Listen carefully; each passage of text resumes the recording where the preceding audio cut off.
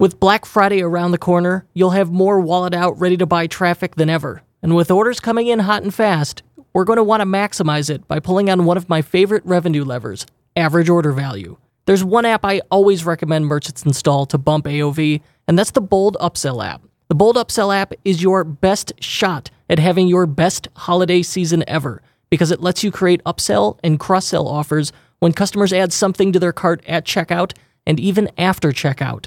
So I'll let you in on the inside info that Bold shared with me. The after checkout upsell has double the conversion rates of pre-checkout offers. That makes sense. It appears on your thank you page with an urgency-inducing countdown timer, last chance to buy headline, and an easy one-click upsell because it already has all of their shipping and credit card info stored from their order. Personally, I like to run both a pre- and post-checkout upsell because I don't want to leave money on the table, and I'm sure you don't either. But here's the best part. You can try Bold Upsell yourself for free right now. They have a free trial. Visit boldcommerce.com or search Bold Upsell in the Shopify App Store to get it today. What's the number one customer support request you get? I bet it's, hey, where's my order? My friends at Ventov, makers of SEO Meta Manager, have a solution for this. It's called Order Lookup, and it lets customers look up their orders, right, good name, with either their email or order number, reducing the order inquiries you get in your inbox.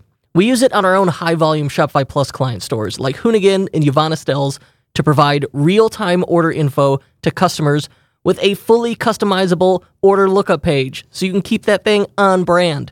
And hey, if you're a drop shipper, it even works with ePacket. You can get a 7-day free trial when you search Order Lookup in the App Store.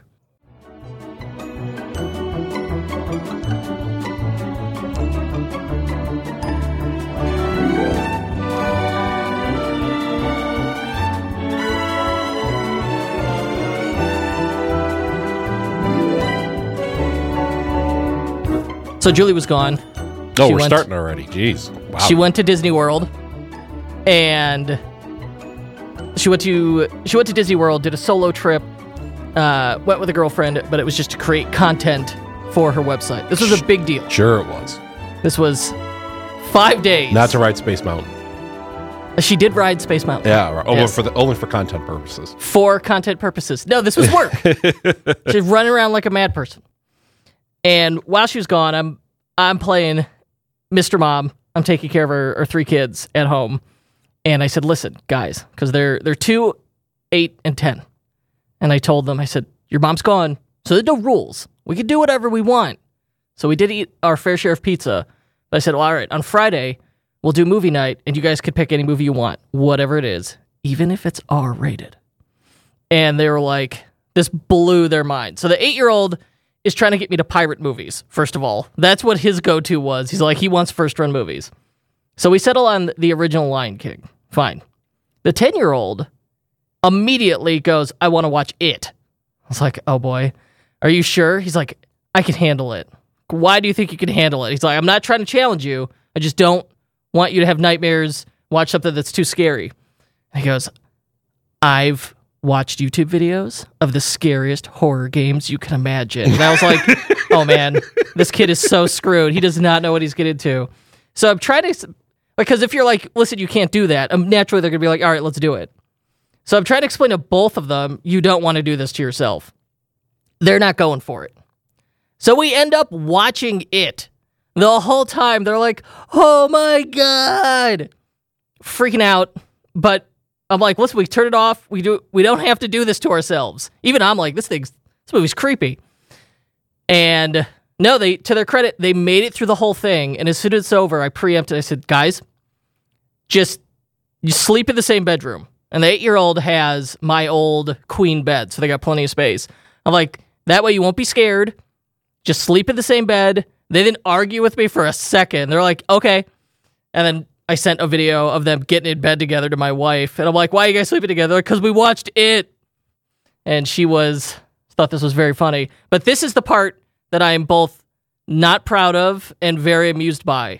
When I went to bed, I closed and locked my door because I don't want to be laying in bed and it's like midnight and I hear something and there's some 10-year-old in my room sneaking up on me because he had some preteen clown nightmare because I'd have a heart attack. Like 2 days prior, he literally, I'm laying in bed, I just fallen asleep, I'm like in twilight, and I hear something. I'm like, is there someone there? And then he goes, Kurt. And I about jumped out of my skin. So I'm like, I had not watched it. I was just minding my own business. So now I locked my children out of my bedroom for fear that they would frighten me in the middle of the night. I get that sometimes because, my wife works nights. So her and I sometimes sleep in separate beds because it's just easier because, you don't want one person clomping into your bed at 4 a.m. So we'll be offset. She might be off. I'll be going to bed. So it's like 1 a.m. and I'm going to bed, but she's already asleep because, her timeline's all off. And so I'm like walking through the apartment and I just hear emerge from a room, are you going to bed? I'm like, what the fuck? Like, oh, of course I'm going to bed. Yeah, knock first. Maybe clap. Give me some warning. In our show notes, he has watched it written down, and I thought that was the new official name of our opening segment, which is Watched It, the things that we watched. Someone left a 4-star podcast review, and they said, he's like, wow, I stuck with it, and this podcast was really valuable, but first I had to listen to 10 minutes about what they watched on Netflix, and I almost turned it off. You can fast forward. Well, and it's worth it for the 40 minutes of knowledge bombs that come afterwards. Yeah, Screw you. But yeah, I just want a little bit of cold open in which it's clear that we are real life human beings. Mm-hmm. That's all that's about. So my entry in Watched It is I watched Mystic Pizza, which I had never seen before. Mystic Pizza? I'm not familiar with this. What? You never heard of Mystic Pizza? It's a famous 80s movie about 3 girls coming of age in Connecticut. They work at a pizza place. I don't know if you're making this up or not. This sounds made up. It was Julia Roberts' first movie. Really? Yeah. No, this is all new to me. It's Julia Roberts and Lily Taylor, and I forgot who the third actress is. And that Julia Roberts, that kid's going to be a star.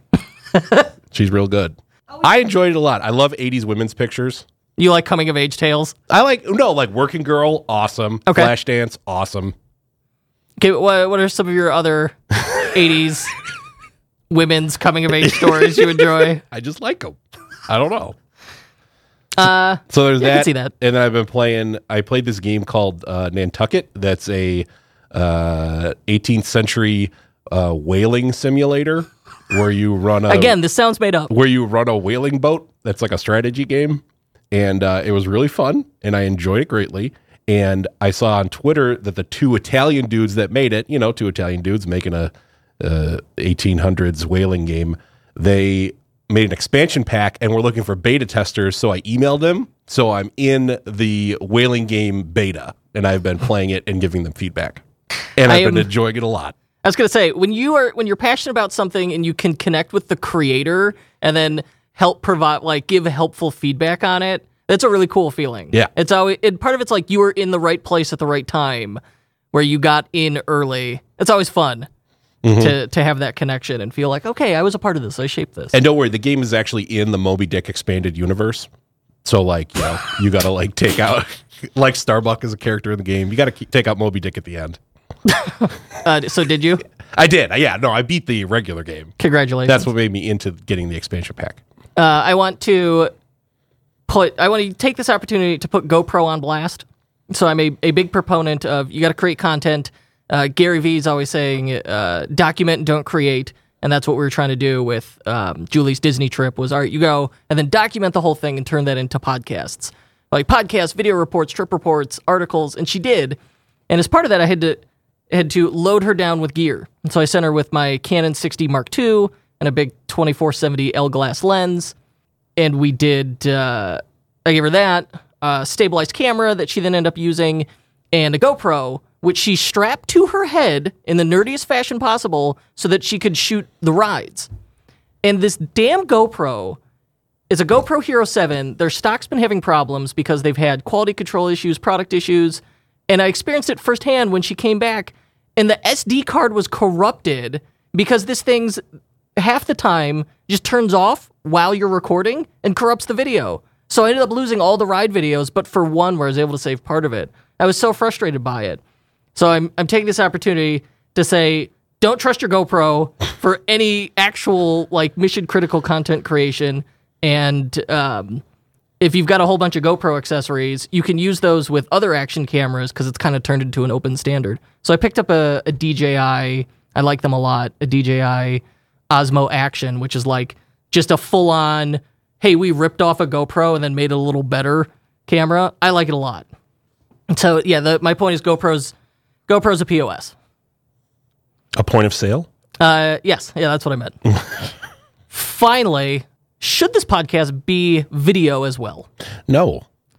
I think it should. I just don't look forward to the level of editing I'd have to do. If I could outsource that, if someone wants to say, hey, I'm a freelance video editor, I could do this for you, reach out to me. I am absolutely listening. I want to at least try it for a couple times if I could get someone else to do the work. Waste of time. I think the more I read about it, I think YouTube is also a podcasting platform.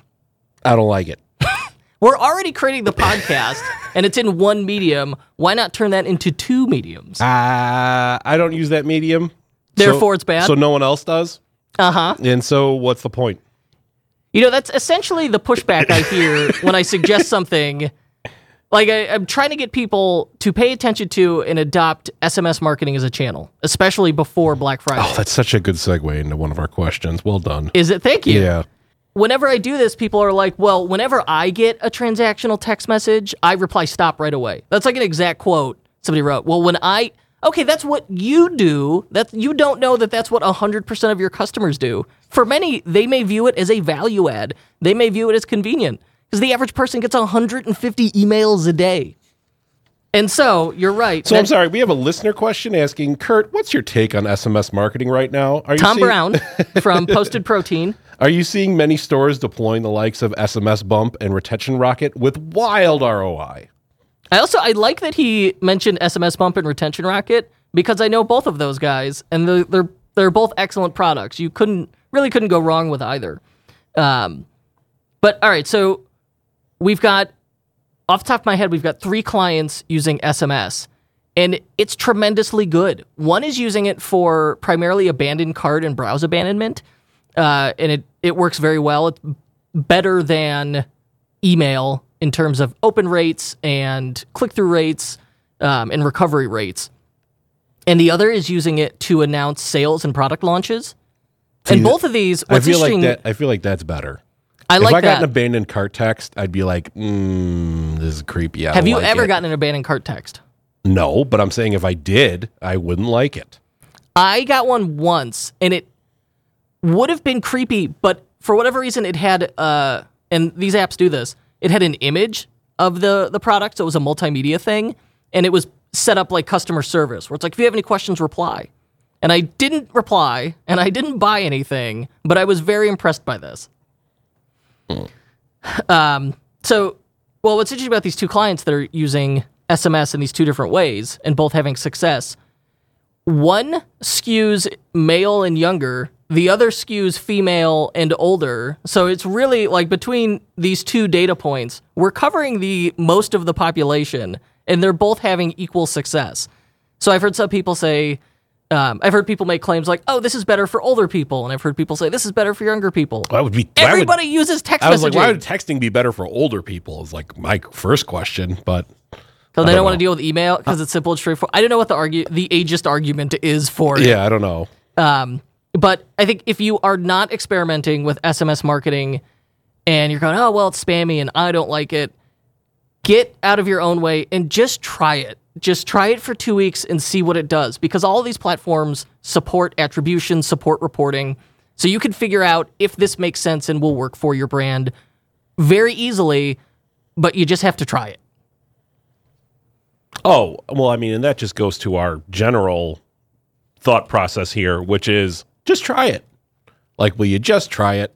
Yeah, just experiment. This is like trying to get my children to try new foods.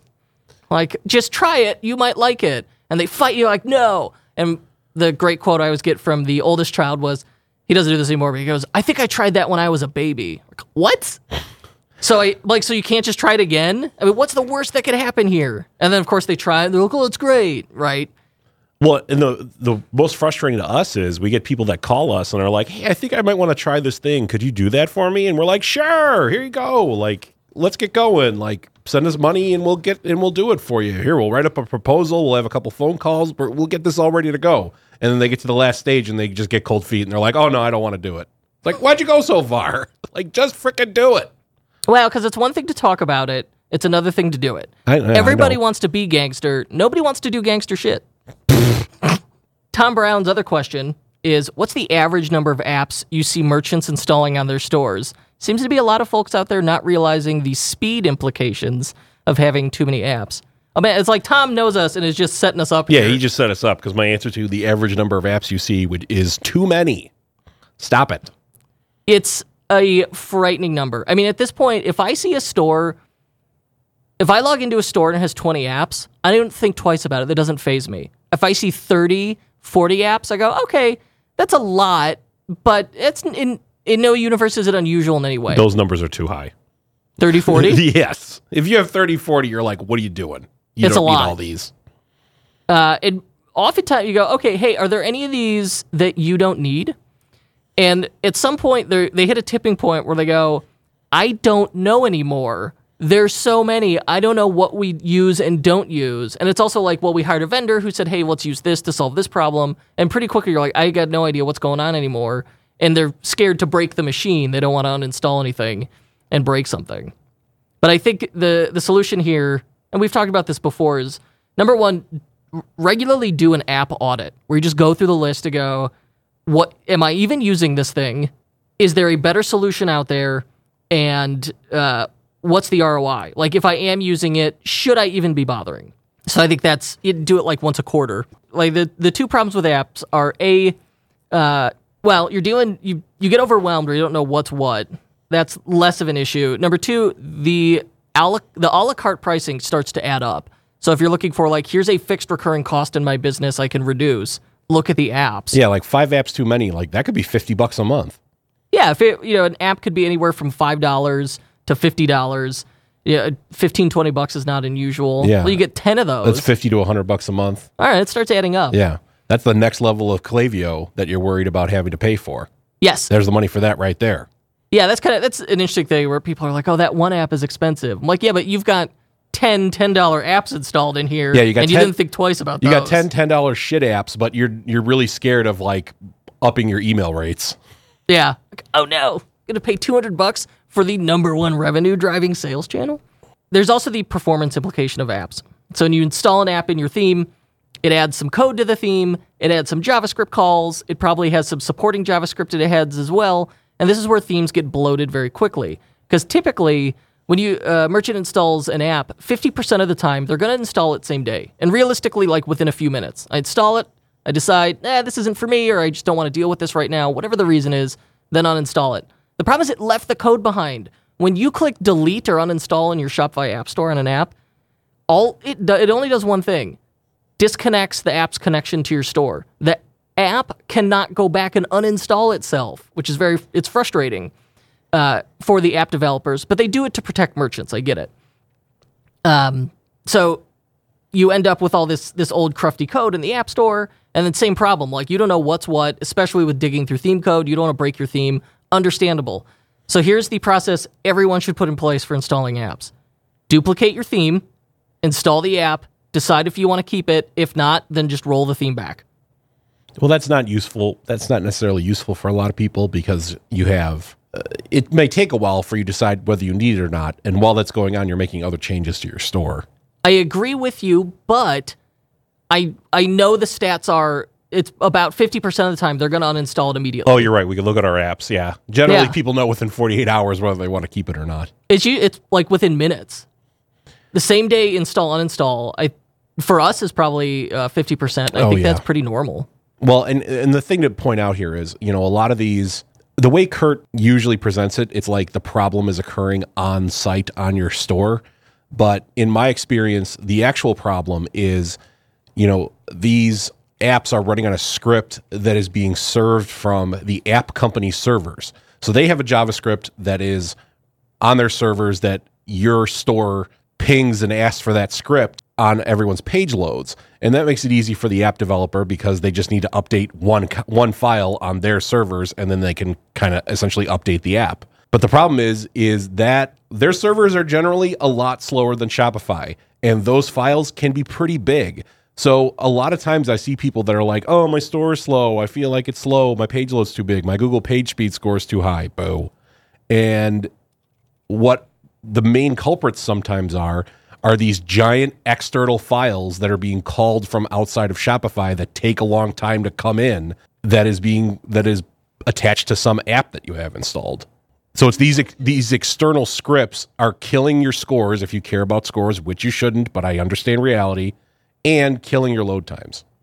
If I want to figure out my load time, what's the tool to do it?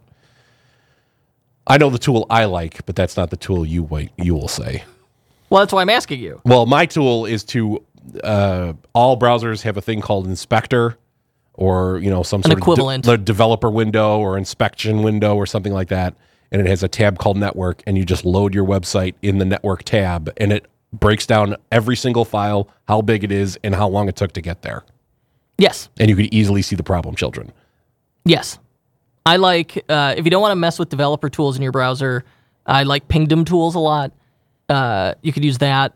And what's nice about Pingdom tools, or using like an external one, is it's pinging from their server, so maybe you can get a more consistent result. It's less reliant on your own internet connection. So I'll link to that in the show notes, Pingdom tools, tools.pingdom.com. I think that one's nice. And it outputs exactly the same thing that you're talking about. It just does it in an easier, friendlier way. Well, they give you a score, though, too. Which, they again, also assign a score to it.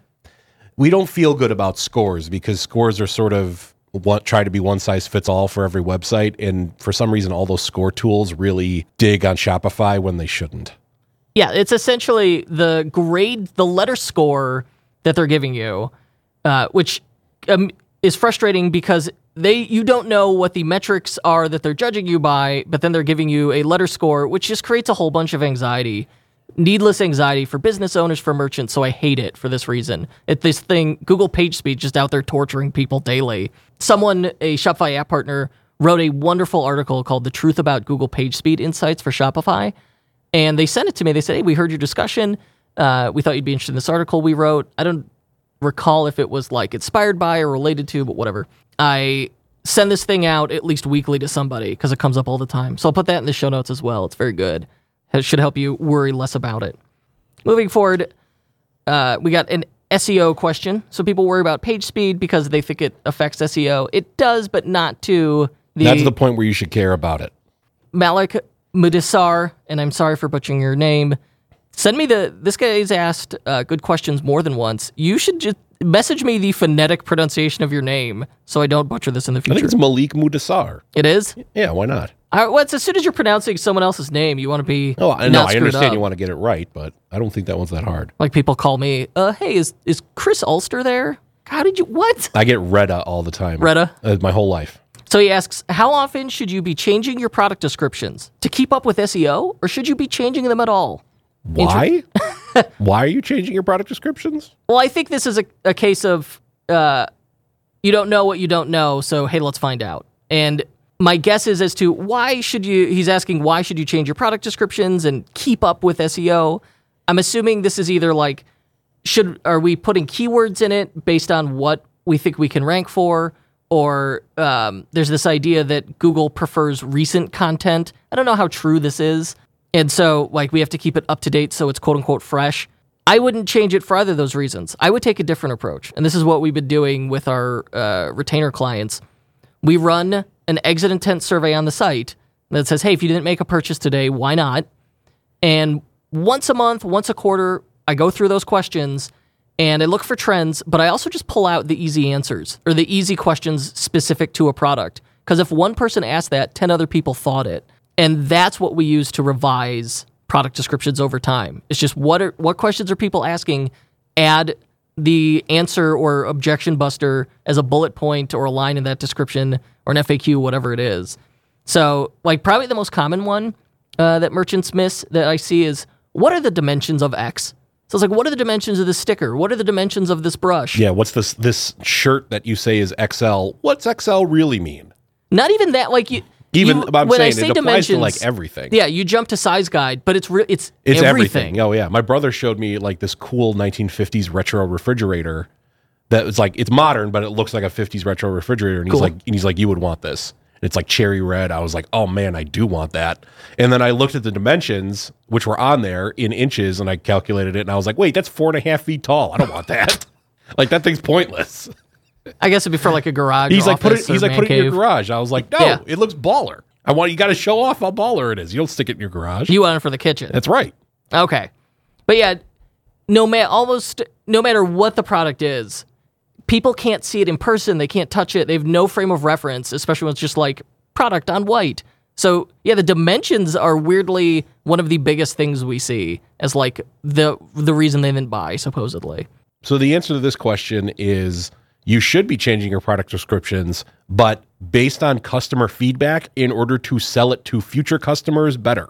Yes. And that's why not to try and beat Google, which is a thing you will never do, so stop worrying about it. Yeah, Google just wants the relevant answer to a person's question. The search results are answers, and the search term is a question. They just want the most relevant thing. So looking at SEO as like a customer service thing, this is how you approach it. So maybe you've got live chat on your site. People are going to ask questions. Hey, did you have any questions? Treat this like you are in a retail store. Anything I can help you with today? Any questions? And they will tell you what their objections are. You note that down, you add it to the description. Same with like that exit intent question that I love to run in Hotjar. If you didn't make a purchase today, why not? I love that thing. And even your abandoned carts. I think that first abandoned cart message should either be focused on customer service or include a note in there. If you have any questions, reply to this email, let us know. And then have a system in place where you are logging those questions, and then you can go through and update your product descriptions every so often. I think we saw yesterday that Stamped has something like that built into it. It was on NutriKey had that. Yeah, NutriKey, which is a cool, if you're in the supplement space, NutriKey site's very nice. That's on Turbo. They're running Stamped reviews. And when you make a purchase on the order confirmation page, Stamped has a thing that pops up that asks, hey, why did you make a purchase? So it's that's customer development. So you're going to find out, okay, why are people buying? And then that info is really helpful to inform your marketing, to be able to write headlines that really speak to people. So yeah, if you have Stamped running on your store for the reviews, you can also get these post-purchase comments from people, and they're very useful. Yeah, I thought that was cool. I didn't know it did that. Hold up. We'll hear more after this quick break. Support for this podcast comes from Simpler, a new way to staff 24/7 sales and customer service on your Shopify store. It works with your existing email and chat tools, so setup is quick and easy. Simpler provides on-demand, US-based customer service specialists to answer your customers' most common questions. Close more sales with Simpler by staffing your email and live chat with 24/7 Simpler specialists. Find out more at simpler.ai. That's simpler.ai. And now, back to the show. Hit me. All right. What do we got here? Maud. No, see, I made that thing about names. And It's easy. It's easy. I'm going with. She's French. Maud Lavoie. Very nice. She asks, "What is the common or worst mistake that merchants make with Black Friday, Cyber Monday?" And I'm going to go with not doing enough emails. Yeah, I will say how many emails do you think you should send? Send like 50% more than that. The common mistake is leaving money on the table. Yeah. And you're doing it by not sending enough. So if on a regular day, the average person's getting 150 emails or something crazy, on Black Friday and Cyber Monday, especially for online shoppers, it is going to be extreme. And they're also going to be getting hit up on other channels as well. So I talked to Ezra Firestone 2 days ago, and he laid out for me his full Black Friday strategy for 2019 with their goal of making $1 million on Black Friday.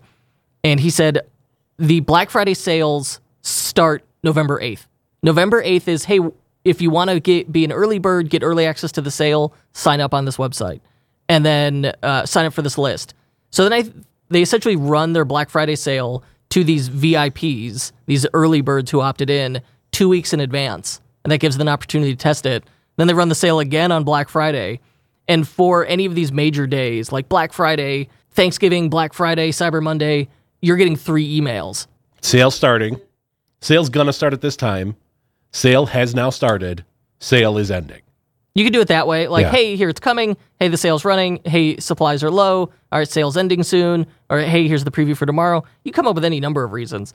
But the cadence he goes with, he said 7 a.m., 5 p.m., 10 p.m. Because you don't know when people are going to be checking their email. I mean, you could look. Especially because most people are not at work those days. So, they're bouncing around, going to family, seeing movies. And then you got Black Friday, you got Cyber Monday. Then you could also do, hey, here's the last day to order with guaranteed shipping, regular shipping. Then, hey, here's the last day to order, express shipping. And then I've talked to several merchants. The smart money is on, right on Christmas. That's when you do your New Year's sale. If you wait till January, it's too late, and they've got that credit card bill coming due. It's less fun. There's always that, holiday hangover in January. So right around Christmas, people have gift cards. They're feeling good. Maybe they had some eggnog. That's when you say, hey, New Year, New You. You do your New Year's sale on Christmas. Well, yeah, you got to get ready for New Year's Day. Yes. The New You has to be ready on New Year's Day. So with shipping and everything, you got to buy that stuff on Christmas. But there's certainly people with the new year starting, with resolutions, with the holidays ending. That's definitely when people jump into new hobbies, new interests, new things. So if your brand fits at all into that, even for us, the month that we see the most podcast downloads for years has always been January, because that's when you say, my resolution is to start my business. My resolution is to scale my business. That's my theory. Anyway. Oh, yeah. It's like everyone's at the gym in January. Yes. I'm going to get ripped this year. Yeah. I mean, no one questions that that's a true phenomenon. Yeah. The same thing is you can leverage that exact same phenomenon in your store. So the short answer is send more emails. Please send more emails. No one's going to be mad at you. This free for all on Black Friday, and mix it up with, it doesn't have to be sheerly promo. Use as an opportunity, reintroduce your brand, reintroduce your top products. Yeah, and start early. Yeah, we need... It doesn't start Thanksgiving Day. Yeah, I think... This starts, Veterans Day or whatever. Anytime you're doing a big sale, a product launch, a promo, whatever it is, I think you start teasing it minimum 2 weeks in advance. And that seems to be what supercharges it. You don't want it to be a full-on surprise. You want it to people go, oh yeah, I remember that. Because familiarity breeds trust. Maybe it can help with planning spending. I don't know, but it definitely works when you start earlier. It breeds contempt. Adam Watson says, great last episode. Thank you, Adam. What's the best multi-currency app? I'm launching a new store and targeting several different countries, mostly English speaking, but some not. Is there a good translation app and currency converter in one? So the site would be eligible for Google Shopping Germany, for example. It's the same thing, and Peter Murphy also asked the same thing about what app. Read his question. Oh, come on. No. He says it would be great if you covered the new multi-currency settings that Shopify's rolled out for all users. Like what app to use when having it automatically show the customer's local currency. All right, you ready for the dark truth? I've not messed with this yet. I really don't know the answer. So I could be wildly wrong here, but my understanding is when using... Shopify announced multi-currency payments, meaning in the past, multi-currency was the theme or an app like Bold Multi-Currency would do a currency conversion in the theme. And then when they hit checkout, and really it was just JavaScript would look up like what the rate is and then do a little math on it. It was cool. It worked. But the downside to that was when they hit the checkout process, it's now all of a sudden in dollars. It always goes back to whatever the store's native currency is. So if you have a U.S. store, it'd be U.S. dollars. And that's, you get that warning in the cart page that's like, the cart page will say 50 Canadian dollars. And then it'll be like, but all orders are processed in U.S. dollars. It's not a great experience. Yeah, because who knows what that is off the top of their head. Yeah. And then it's a question of like, well, how are you doing this? So Shopify announced for Shopify Plus stores initially, and now it's been rolled out to everybody. If you're using Shopify payments, you could sell in multiple currencies in your checkout, which is super cool. That's in the checkout, but these guys are asking about the front end, like on the store and on the product pages. So does Bold Apps multi-currency change the price on the product pages? Yeah, that's what it does. Okay. So they still need that. Well, and that's what I'm looking at the support document for Shopify's multi-currency payments. And this is what I'm confused about. Your customer could pay for their orders and receive refunds in their local currency. Okay, so it's happening in the checkout. The customer's local currency can be chosen from their location or from a currency selector that you can add to your theme. All right? And this is truthfully what I don't understand is does the Shopify multi-currency work with the existing apps and themes that support multi-currency? I don't know. I have not played with it. But see, I think Shopify multi-currency is entirely in the checkout. So it is not hitting the front end of the store. So you just do whatever you're thinking you do, like the standard thing in the front end. I think then you run multi-currency. I think you need two solutions. I think you need something on the front end that swaps the prices out according to whatever, and Shopify handles the back end final checkout last mile. Then to complicate things a little more, if you're on Shopify Plus, it could do custom rounding rules. So it'll always so you don't get odd currencies. It'll round to 95 cents, even if it's doing the conversion. Yeah, it's not clear to me how you're supposed to set this up. I got to research this and bring it up again. So if the question is what's the best multi-currency app, the answer, if we're looking for an app solution, I still think the answer is Bold Multi-Currency app because it supports, it's simple and it supports GeoIP. So if I land on the site and I'm in Canada and it's a US store, it automatically has pre-selected Canada as the currency. But as far as how that implements with Shopify's multi-currency setup, I gotta look into it because I'm looking through the documentation and it's not I really just need a list of here's the caveats, here are the requirements. Moving forward, this one's interesting. Michael Wilkes asks, do sellers bother to block site traffic from other countries? I've seen the apps and even tried one. Could not prove that it worked, so removed it to trim the app count. Why are you doing that? This is my number one question is why? I should have replied to this comment and asked for the background. Why do you want to do this? We did have a client that did that they were like, I'm blocking all the Russians because of the Russian hackers are going to hack my store, so I'm blocking all Russian IPs. Well, spam is a problem. So you're getting, if I have a store and I don't sell internationally, I only sell in the US or maybe I only sell in US and Canada, and you think, all right, so as not to provide a frustrating experience to them, to reduce, some security risk for me, to reduce spam, I could block these foreign IPs, and also then I'm less likely to skew my conversion rates because I'm not having people come to the site. I'm trying to think through and make an argument for doing this. It's so tortured, though. It's a tortured argument. There's no point in blocking other countries, even if you don't sell to them. Who cares? But Shopify's not charging you by the hit. He says, I could not prove that it worked, though, so I removed it. If you want to test this, because we've got stores where we forward people between different stores depending on their location, or we automatically change the currency. You want to use a VPN, and I use it's called a virtual private network. And a VPN will let you route the traffic from your computer through a different country.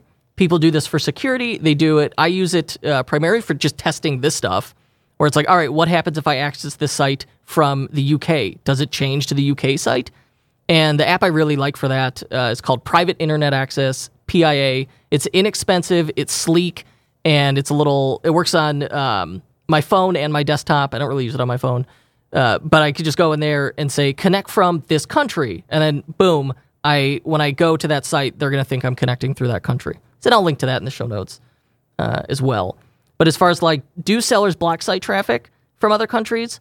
We've had one customer do it years ago, and they don't do it anymore. And it was just about limiting spam. And if you wanted to do it, you could, but I don't know what the really compelling use case is here. Think through that first. But if you want to, you can, and that's how to test it. But I'm just not. It's more of a thought exercise than something you should do or consider. I also, I just want to avoid being overly critical of questions because I want people to ask whatever off the wall question they have. It would be helpful to for future questions just to have a little bit of background. Here's the why. Where if it's not obvious. Well, they're not going to learn unless we make fun of them on the podcast. It's important to have fun with it. So, any thoughts there? Don't do it. That's a waste of time. All right. Stop focusing on waste of time. The next question. Kevin Elliott. This is a long one, and it's going to have a short answer. I wonder if there's a solution to this common issue we have. All right, and the reason this question is in here is because I've seen this come up more than once. People have asked me this before. Account creation is optional at checkout on our site. Returning visitors try to log into their account, but they can't since they didn't create one. So I go to the site, I try and make a return order, and I've done this, and I think to myself, oh, do I have an account? And maybe there's like a common password I use, and I know what my email is. And I can't. So it's, well, all right, I'll reset my password. But I don't get one because they don't get an email because they don't have an account. Then they try to create a new account. Shopify tells them their email already exists, so they can't create an account. Finally, some people call, and we send the account invite email. Some people order as a guest, and some people get fed up and leave. I think the answer here is if account creation is optional and it's creating these frustrations, go full guest checkout. Turn account creation off. I'm so glad you said that because I was worried you were going to say make everyone create an account. No, my gosh, don't. And I was going to be like, no. So for sure, one of the things we know about conversion rate optimization, and this is like a universal truth, the fewer fields you have in checkout or the fewer fields you have in any form, the higher the conversion rate will be. Yeah, or decision points or roadblocks or whatever you want to call it. Just simplify the process because when you're dealing with these things at scale, every extra action, no matter how small, is a chance for somebody to bail. And so this account creation process, it's okay, but the way Shopify does it is they check out as normal, and then at the end it says, hey, add a password, you create an account. So that's a really nice frictionless way to do it. The issue is when they go to check out up front, it says, hey, log in or check out as guest. And that's where the issue comes in. It should just always be check out as guest. I think the problem with that is, though, does that hinder your email acquiring? No, because it's still that checkbox. And even if someone has an account, they can still opt in and out of emails. So I don't think it has an impact on that. It's some stores need an account to log into. So if I'm doing subscriptions, if especially if it's like or they have like wholesale stuff. Wholesale customer pricing needs it. But if it's like a situation, well, like tea, if I have like my regular tea order I place, and it makes my life easier if I can go in, see my past orders, and just click reorder. Like that's a common customization we do. Is in their order history, they could just click reorder. So there are situations where accounts are beneficial, especially if it's a consumable good. Kevin here is not the first person to bring this issue up to me. So this sounds like, and I don't know what the cause is, I don't know what the solution is, because I've heard this several times. Well, I see a couple problems, and I'm not entirely certain how every stage of the Shopify account creation works, but one, they try the reset password link and don't get an email as they have no account. I feel like there should be an error that pops up that says you can't reset a password. We can't send a reset password link to this email because this email isn't connected to an account. But then they try to create a new account and Shopify tells them their email already exists. How's that work? Because they placed an order in the past. So they have a guest account. I think the way it's supposed to work, you go back to your order confirmation page and then you create the account from there? Question mark? Because that seems like that shouldn't work. If an email isn't associated with an account, you should be able to create one. Or there should be some sort of error message that guides them to doing it. I'm testing this right now on a site. I'm trying to reset a password with an email that I know is not legit. Now, see, okay, this is what's odd about this. I said, well, I tried it. I said reset password. It said no account found with that email. But if I've checked out as guest, then it will say... This is confusing. That's bad. Well, I mean, I'll just say it. That's a bad design if it does do that. There needs to be better information given to the user. Let me try this again with an email that does exist that I may have used as a guest. Okay, so I did it. It said, we'll send you an email to reset your password. And I did get the account reset password, and it was for an account that was a guest checkout. All right, so trying to replicate this issue, I couldn't do it. I don't know. So isn't that happening to everybody? I don't know. I'm not sure what the issue is, but if this is a real issue, the answer consider turning off accounts. Yeah, guest checkout, anything you could do to make people have to type in less things. Always. Yeah, absolutely. If only we could make product pages where they just click one button and it's all done. So like dynamic checkout. I know, with but Apple it's Pay? like charged and like they don't have to put in their shipping or anything. That's how Apple Pay works and Google Pay. I know. People Yeah, should sweet. People should use that more. Yeah, I'm surprised. Like, not every merchant is running dynamic checkout buttons in their store, and not every person has Apple Pay and using dynamic checkout. Oh, I think that thing's dangerous. It makes impulse purchases too easy. I know. We want that. I've bought some dumb T-shirts because of Apple Pay making it too easy. It's like, I want this. 8 seconds later, I own it. Maybe I should have waited 30 seconds.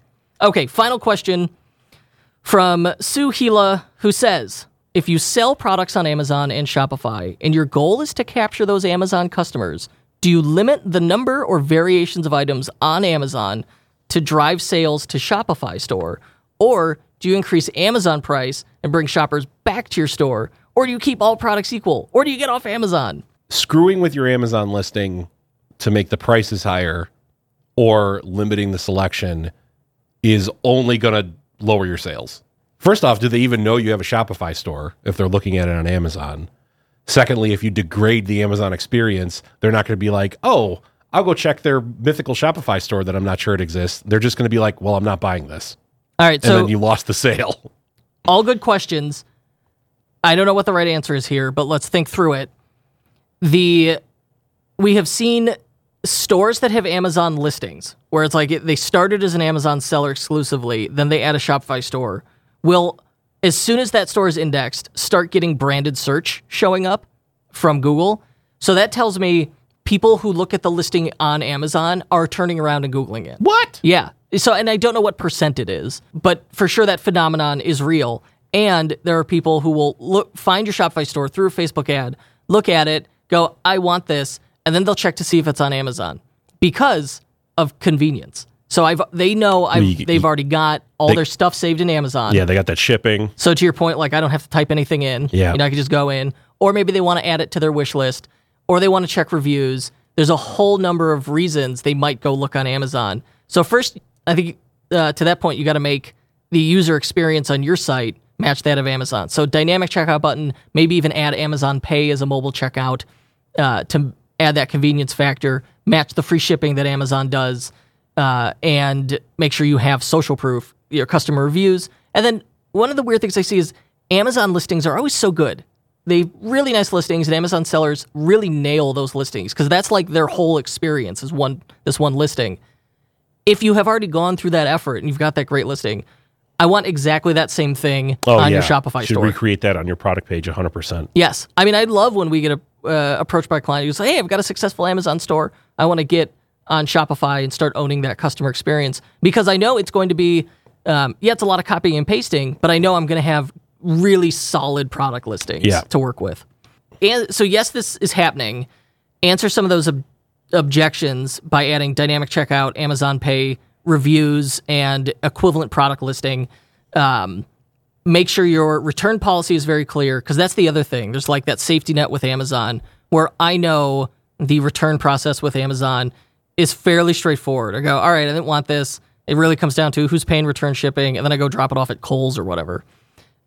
So have that return policy front and center. As for the pricing, I would really have them be the same price. And that used to be Amazon policy. Yeah, I don't like this idea of trying to if you have an Amazon store and you have a Shopify store, trying to game one off the other. And it's just like either do it or don't. Like either have an Amazon, be on Amazon and on Shopify, or like just be on one or the other. But this idea where one is going to offer like a degraded experience against the other one, that I don't like. Yeah, it's not up to you to decide where the person buys. It's you could decide, am I going to be there or not in that marketplace? Because at the same argument, it's like, well, if you're going to be on Amazon, why are you going to be on eBay? Are you going to be on Etsy? Where else are you going to list it? It's still your brand. Provide the best experience you can across all platforms. Yeah. Now, that being said, I might just contradict myself. I think if you're doing like a new product launch or like a special product release, maybe do that only on your Shopify store. I agree with that. What I see a lot of people do is they'll have just their best sellers on Amazon, but then like accessory items, other stuff, they just have in their Shopify store. Yeah, that might make better sense because accessories or trying to find things on Amazon sucks. Like if you're trying to find a specific product, it's horrible. Yeah. It's good if if a Google search leads you there, you'll get it. But if you're like typing in the Amazon search box, I want this specific like phone case or like pen or whatever, it's not. It's a shit show. Yeah, it's not great. Amazon is functionally a search engine at this point. A bad one. It's not ideal. And I question, like, okay, why is this ranked this way? Why are they showing me this first? Are they getting, or you click on a product and it's like, oh, well, did you want the cheaper Amazon Basics version? I'm so over Amazon. No, they're bad. Yeah. I don't like them. I don't like them anymore, and I don't like them for our customers anymore. Like, or do you get off Amazon? Is our last question. I'm going with yes. Get off Amazon. I realize it's making you a lot of money right now, but don't just like jump off it and stop carrying it. But I would be making the movements to get off it. So it's like, I'm adding new products or I'm rejiggering my product line. Maybe every time you do that, only do it on your Shopify store and let the Amazon side of your business slowly wither. Because Amazon, you're just getting buried under other listings. You can't capture the emails and you can't capture the customers. You don't own the customer. You don't own the customer. At any moment, someone could just show up and be like, oh, same thing. You get your listing hijacked. Yeah, your listing gets hijacked. It's like who... And sometimes it's hijacked by Amazon. Yeah. Which is demented. I mean, it's a great way to make money, don't get me wrong. And more power to you if you can sell a lot and make a lot of money on it. But just... I would always have like a firewall or like an escape plan if I'm on there. Yeah, I would certainly not want a majority of my income be reliant on Amazon. And when we have moved people, Amazon sellers, and brought them onto Shopify, it's always the same story. You go, oh, well, why do you want to do that? What happened? Every time they say, because we think we're on borrowed time. Like they're literally scared of Amazon. I talked to a guy 2 weeks ago, and he's a very successful Amazon seller and was spinning up his Shopify store. And he said, with Amazon, it's like being an Amazon seller is like being in an abusive relationship. He said, half the time it's great. The other half of the time I want to call the cops.